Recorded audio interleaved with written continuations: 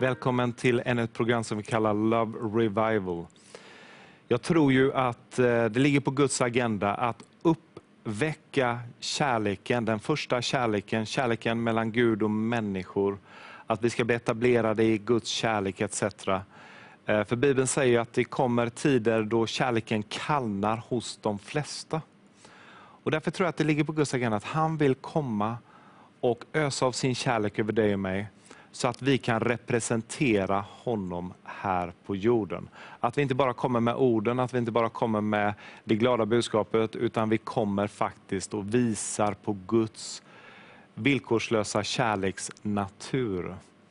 Och när jag säger villkorslös kärleksnatur så vill jag bara dementera det också. Att vi pratar inte om att leva ett liv utan några boundaries. Utan jag tror ju väldigt mycket på såklart att den kärleken som vi tar emot gör oss lydiga, gör oss obedient, lydiga till Herren. Idag så vill jag ta det med utifrån Markus kapitel 8 och sen ska vi gå in lite i apostlagärningarna. Och det jag vill prata med dig om det är vad det innebär att följa Jesus.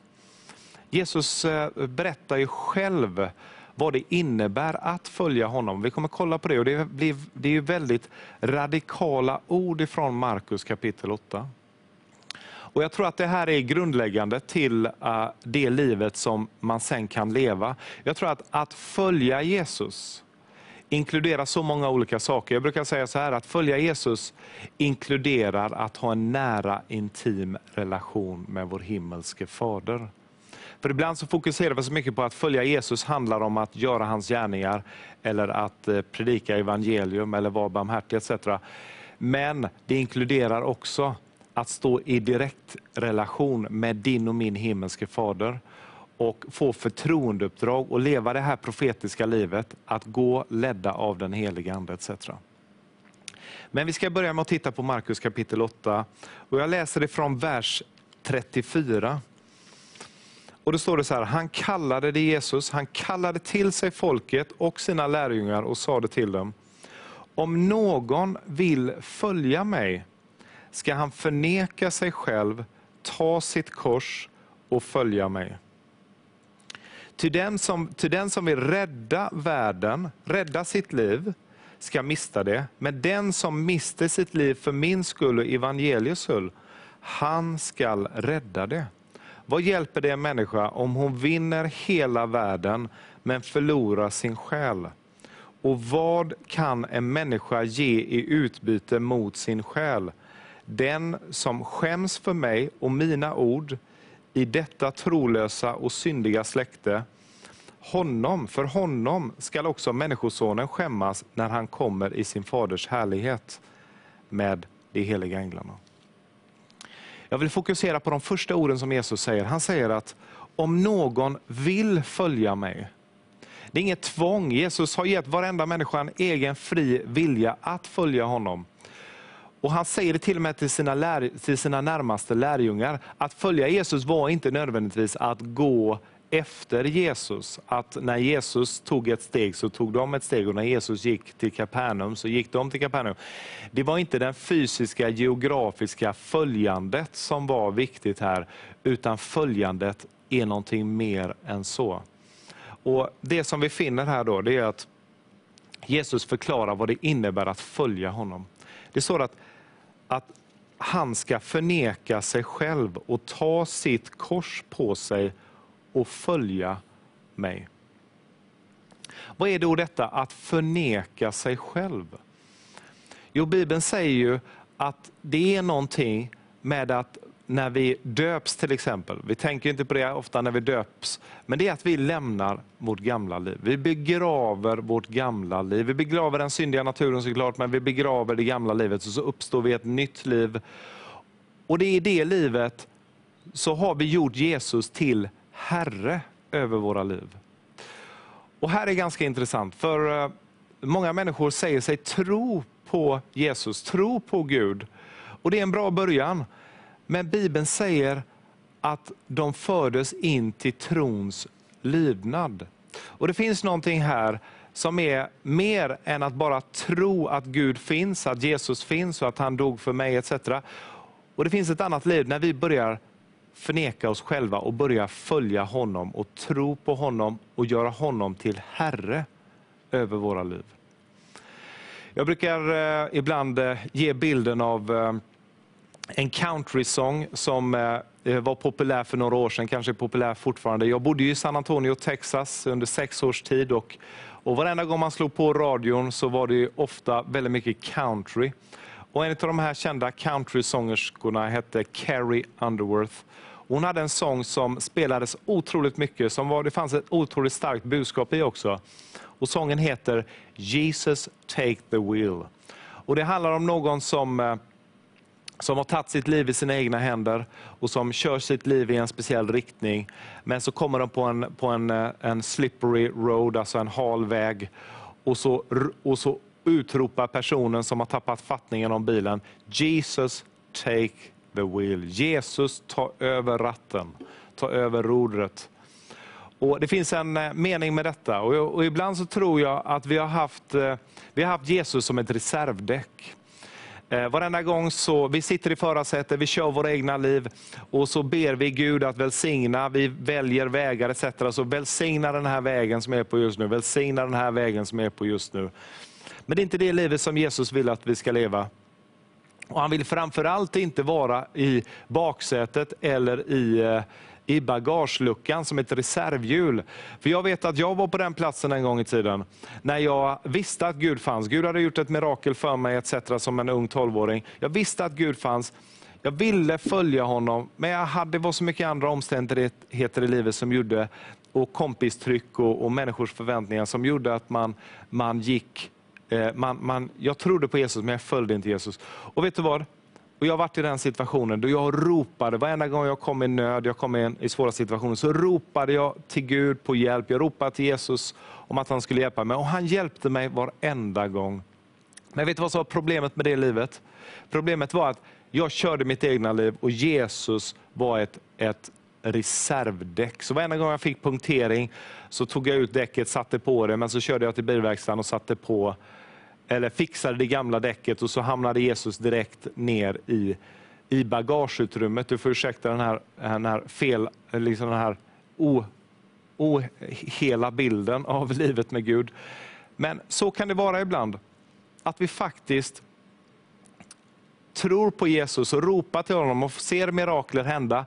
Men vi har inte än sagt att du får ta över ratten, du får ta över livet. Jesus vill inte bara sitta i baksätet, han vill inte bara sitta bredvid dig i bilen. Han vill att du ska sitta i baksätet. Och han vill ta över ratten i ditt liv. Han vill leda dig, han vill ta dig till platser dit du inte hade premediterat att du skulle gå. Och det är det här som är livet.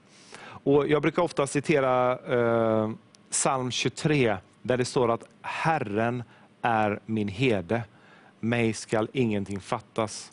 Och ibland så citerar vi det lite slentrianmässigt att mig ska ingenting fattas. Nej, det är inte bara att mig ska ingenting fattas. Utan mig ska ingenting fattas om jag har gjort honom till herde över mitt liv. Om jag verkligen har satt honom till herre över mitt liv. Och jag går inte min egen väg utan jag följer honom dit han leder går jag. Och det här är ett förnekande. Det här är ett förnekande att helt plötsligt så har jag var synd till orättfärdighet. Jag var bunden till synd, orättfärdighet. Men så blir jag frigjord. Men inte frigjord att göra precis vad jag vill. Utan nu säger Bibeln att nu är jag en slav till rättfärdighet. Nu har jag blivit en fånge i Herren, som Paulus säger. I Efesierbrevet kapitel 4. Han var en fånge i Herren. Vi vet att Paulus ville gärna besöka romarförsamlingen, står det i Romarbrevet kapitel 1. Men ännu så hade han inte fått frihet att göra det. För att han hade skyldigheter emot hedningarna. Han hade skyldigheter mot andra folkslag att gå dit först, dit Herren ledde honom. Men han ville jättegärna komma och ha en konferens i Rom. Men han var ledd av Gud och därför kunde han inte bara välja och vraka precis som han ville. Det är det här som är att följa Jesus. Det är att göra avkall på sin egen vilja. Och säga att jag underställer dig din vilja.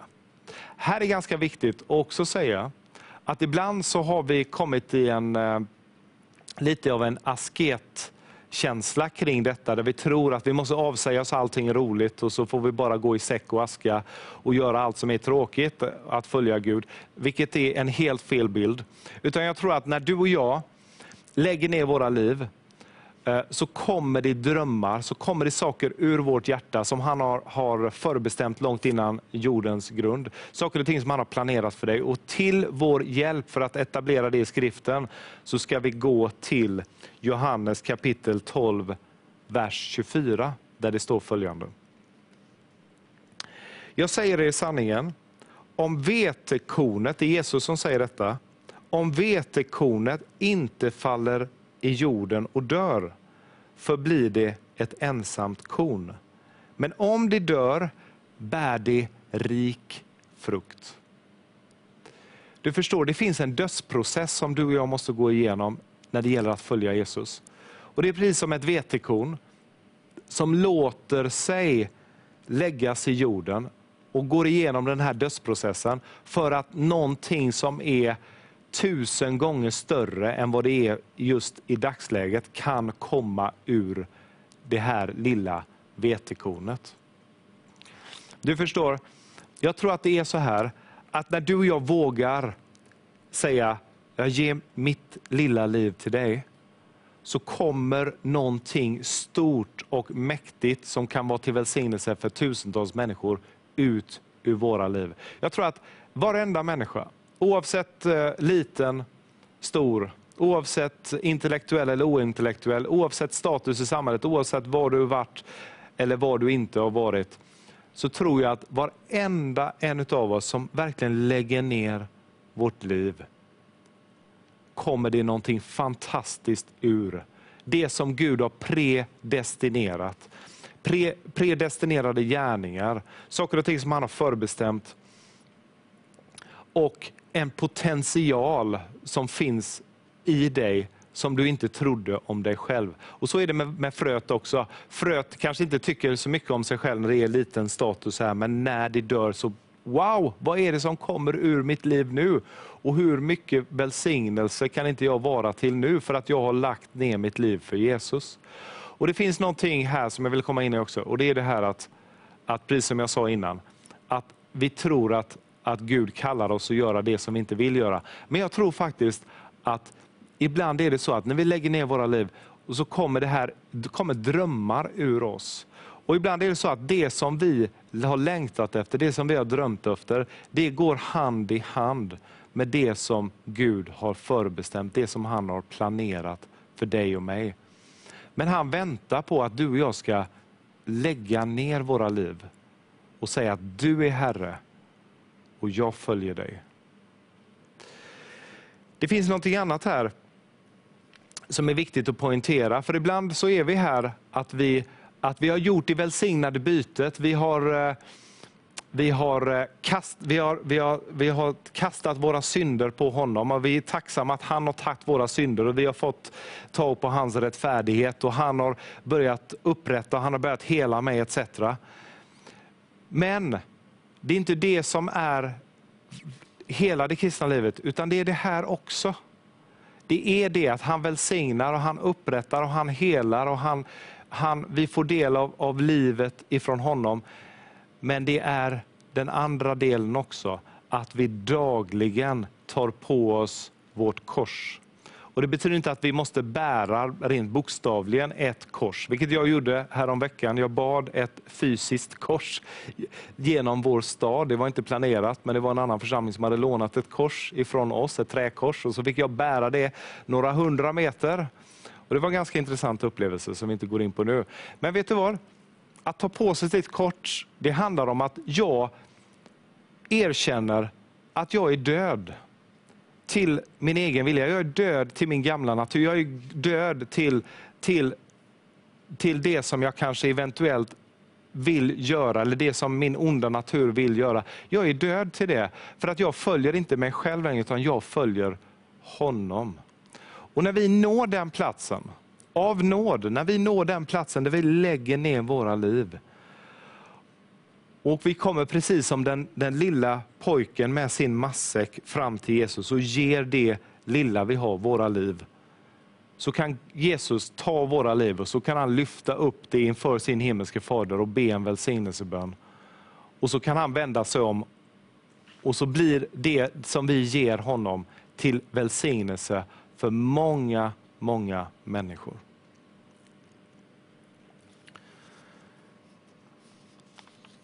Du förstår,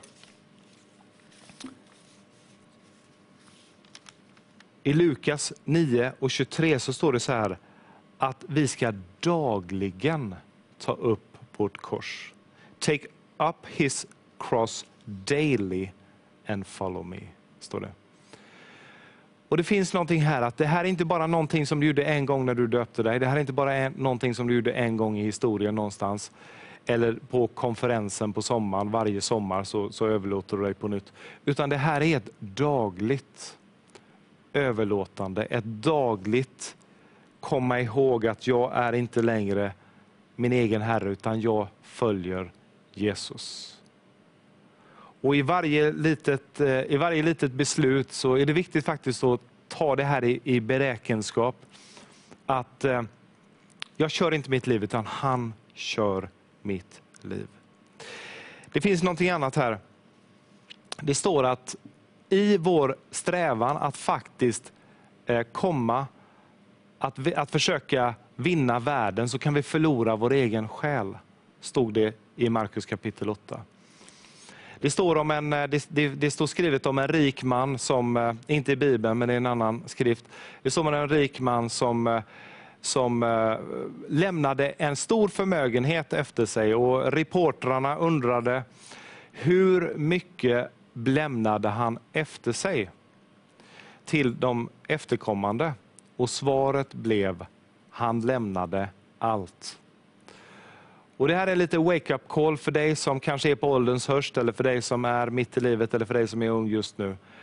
För att vi måste leva livet i ljuset av evigheten.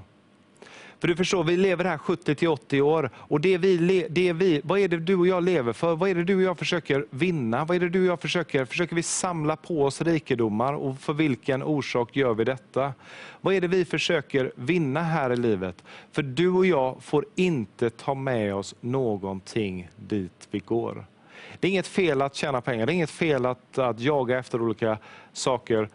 Men det får inte vara prio 1, utan vi söker först Guds rike, så kommer allt det andra tillfalla oss. Så försök inte att vinna världen, utan försök att följa Jesus. Det är mitt budskap den här dagen. I ett tidigare program så pratade jag ifrån Lukas kapitel 15 att vi måste ta på oss ringen och kliva in i vårt barnaskap, vilket är en viktig undervisning, så ta del av det om du inte har gjort det redan. Men det jag vill komma in till nu, det är ett ord som jag tror är ett nuord också, som jag tror är för Kristi kropp i vår nation etc. Och det är att Gud, finns en uppmaning att vi ska ta på oss skorna. Att vi ska ta på oss beredvillighetens skor. Det här är ett ord som är sant i alla tider. Men jag känner ändå att Herren har lagt det på mitt hjärta. Och jag vill visa dig en bild på detta. Och du känner ju säkert till att det här finner du i Efesierbrevet kapitel 6. Där det talas om Guds vapenrustning. Och det står att vi ska ta på oss beredvillighetens skor. Vilket är en del av att förneka mig själv. Vilket är en del av att jag tar inte mina egna skor på mig. Utan jag tar på mig hans skor, beredvillighetens skor. Och så får han leda mig dit han vill. Och det finns en underbar historia från Apostlagärningarna kapitel 8. Där det står om en apostel Paulus som kommer till Damaskus. Han är på väg till Damaskus. Han ska dra kristna inför rätta etc. Och det som händer att på vägen till Damaskus, vilken historia, den här historien känner du säkert till. Det som händer är att han faller till marken. Han blir förblindad. Han har ett möte med Jesus Kristus. Och så händer det någonting att han får en instruktion att han ska gå in i staden. Han ska leta upp ett hus. Och så ska han få veta vad han måste göra. Det som händer, det är att samtidigt så kommer Jesus till en lärjunge. Han kommer till en troende i staden Damaskus som heter Ananias. Och så börjar en underbar konversation som vi inte hinner gå in på så mycket här. Men det finns en underbar konversation mellan Jesus och Ananias. Där Jesus säger att du ska gå till en viss adress. Hur många vet att du kan få ett kunskapens ord om en gatuadress och precis vad du ska göra. Han får väldigt konkreta instruktioner. Han ska gå till en gatuadress, han ska gå in i huset. Han vet vem som bor där och där är en som heter Paulus. Och han ber, står det, och du ska be för honom och ge honom ett profetiskt ord. Det som händer, det är att Ananias rådfrågar lite med Gud. Men är det inte han som förföljer kristna och fängslar kristna? Men Jesus säger, han är ett redskap som jag ska använda. Och det som händer är att Ananias går dit. Han lägger händerna på Paulus. Paulus har sett att det kommer en man som heter Ananias i en syn som ska lägga händerna på honom och han ska få sin syn tillbaka och han ska bli fylld med helig ande. Och det blir så som Jesus har sagt, det blir så som synen har varit till Paulus. Men det som är fantastiskt här, det är att ur Guds perspektiv så har han nu mött Paulus. Han har sänt Paulus in i staden Damaskus och så tittar han nu över Damaskus och tänker, vem ska jag sända? Vem ska gå för mig? Och vet du vad Jesus tittar efter? Han tittar efter vem i en geografisk närhet har beredvillighetens skor på sig. Och så finner han Ananias, som inte bara trodde att Jesus fanns, men som var en lärjunge som hade gjort Jesus till herre över sitt liv. Som hade förnekat sig själv, tagit på beredvillighetens skor. Och så var det lite frågande såklart, men han var villig att gå. Och så blev det till stor välsignelse för Paulus, som blev till välsignelse för tusentals, kanske miljontals människor i slutändan. Vet du vad? Det finns en maning ifrån Herren att börja följa honom, att ta på dig beredvillighetens skor, att börja gå på hans vägar på allvar. Jag hade en upplevelse bara för några dagar sedan. Det var påskdagen och jag hade redan varit i tjänst och gjort en del saker och hade lite släktingar hemma. Men så hade jag en uppmaning från Herren att du ska åka till en av våra utposter i Munkedal i Sverige. Och så ska du be att de afghanerna som bor på ett boende i närheten, att de ska komma. Och så gjorde vi det. Vi gick på Herrens maning och så fick jag be för de här underbara afghanska killarna. Och så slutade det här mötet med att den ena killen berättade för mig att det vi gjorde nu, det har han sett i en dröm. Och drömmen var att han såg att han skulle vara i en liten grupp med några få människor. Och så skulle en man komma och be för honom. Och så skulle han uppleva Guds kärlek och Guds kraft. Vet du vad det är?